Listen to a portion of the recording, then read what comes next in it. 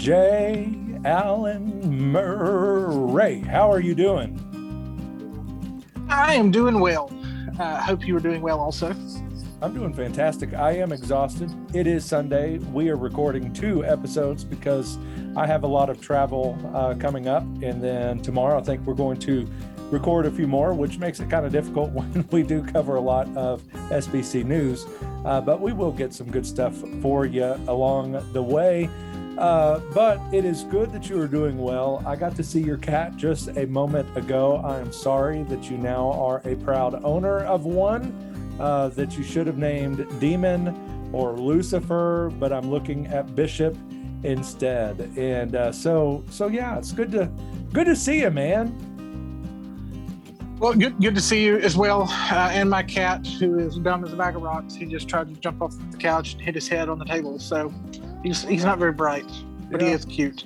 Well, at least I have that in common with it. So, well, the summer is winding down, and so that means that many of our summer camps are winding down. And as everybody knows, 2020 was fraught with all kinds of fun with this little thing called COVID-19 that, well, I guess is still around, but the summer camps, many summer camps were still able to happen this year. And so one of those being Lifeway. And there is an article on Baptist Press that we're going to talk about a little bit and just share some of our thoughts about summer camp and how they're valuable to the spiritual growth of our youth and our kids, and kind of walk through that just a little bit. And one of the neat things to just kind of set it up was 5 days before one of these churches was scheduled to leave for camp, they got a call saying that their camp had been canceled due to the COVID. And so the church had to quickly find an alternative, and they called Lifeway. And the Lifeway Fuge team was able to connect them, give them several options, and they were able to go and have their great time at camp and all of that good stuff. So, Jay Allen, first of all, as a youth, did you go to camp? I did go to camp. I never went to Lifeway camp.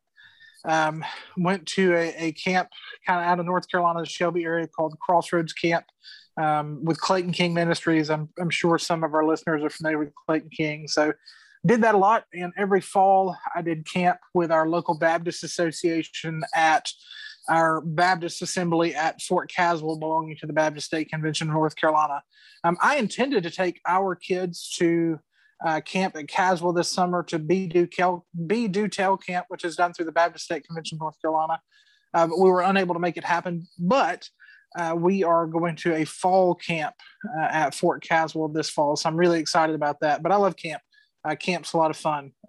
It can be chaotic, it can be difficult, but it can also be incredibly fruitful when it comes to ministry and discipleship. Yeah, there were a lot of sleepless nights at camp when I was a youth, but that was mostly because I was up playing pranks on others, and I was that guy. I was the one that you were that guy. had a firm talking to with threats to be sent home. But the greatest story of all was a youth camp that we had gone to with our choir. And I had a band competition that morning.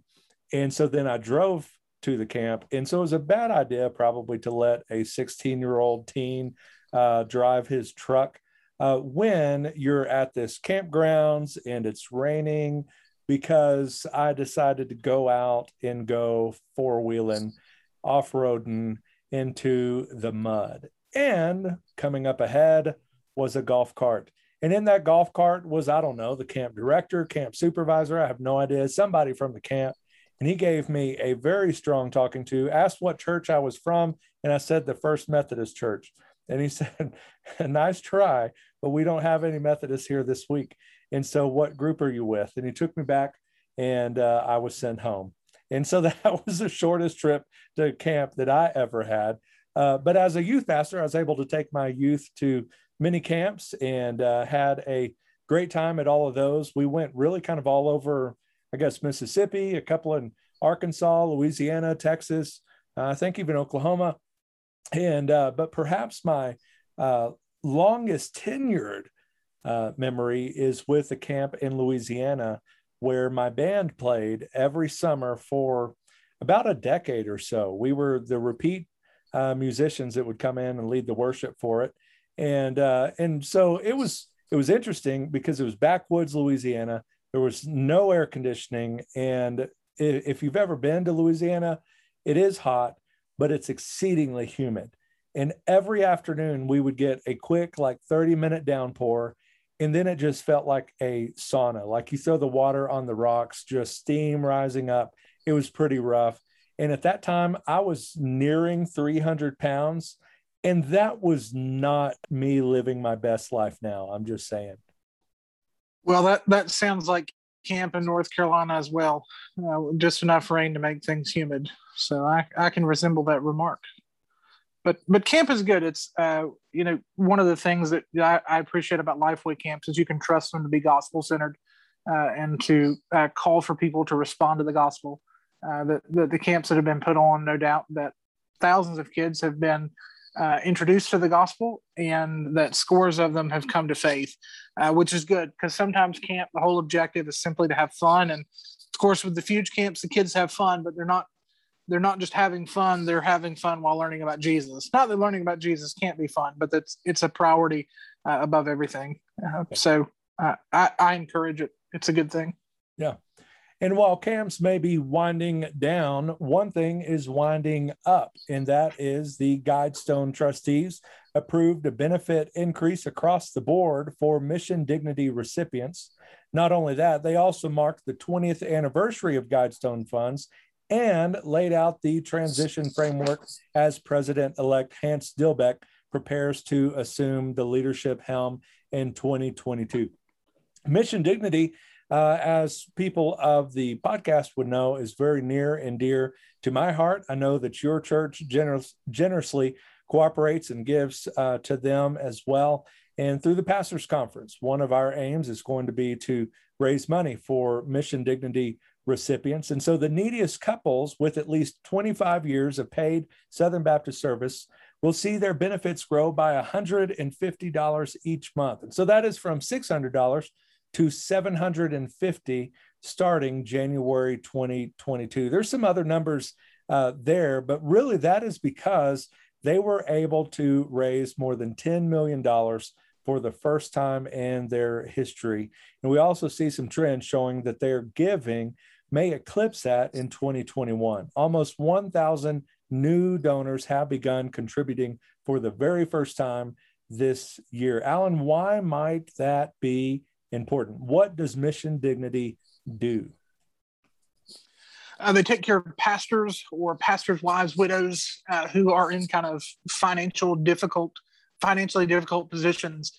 A lot of times guys are no longer in the ministry. They're retired from ministry, unable to minister, and they've devoted their lives to gospel ministry and gospel service. And perhaps because of the amount of income that they had, they weren't able to put up for retirement and those kinds of things. And so it continues to help take care of those gospel ministers and their families within the SBC in particular, as long as needed.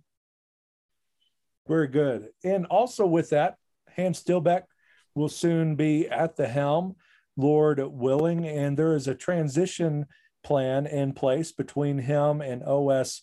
Hawkins that you can read about in the article that we will link in the show notes.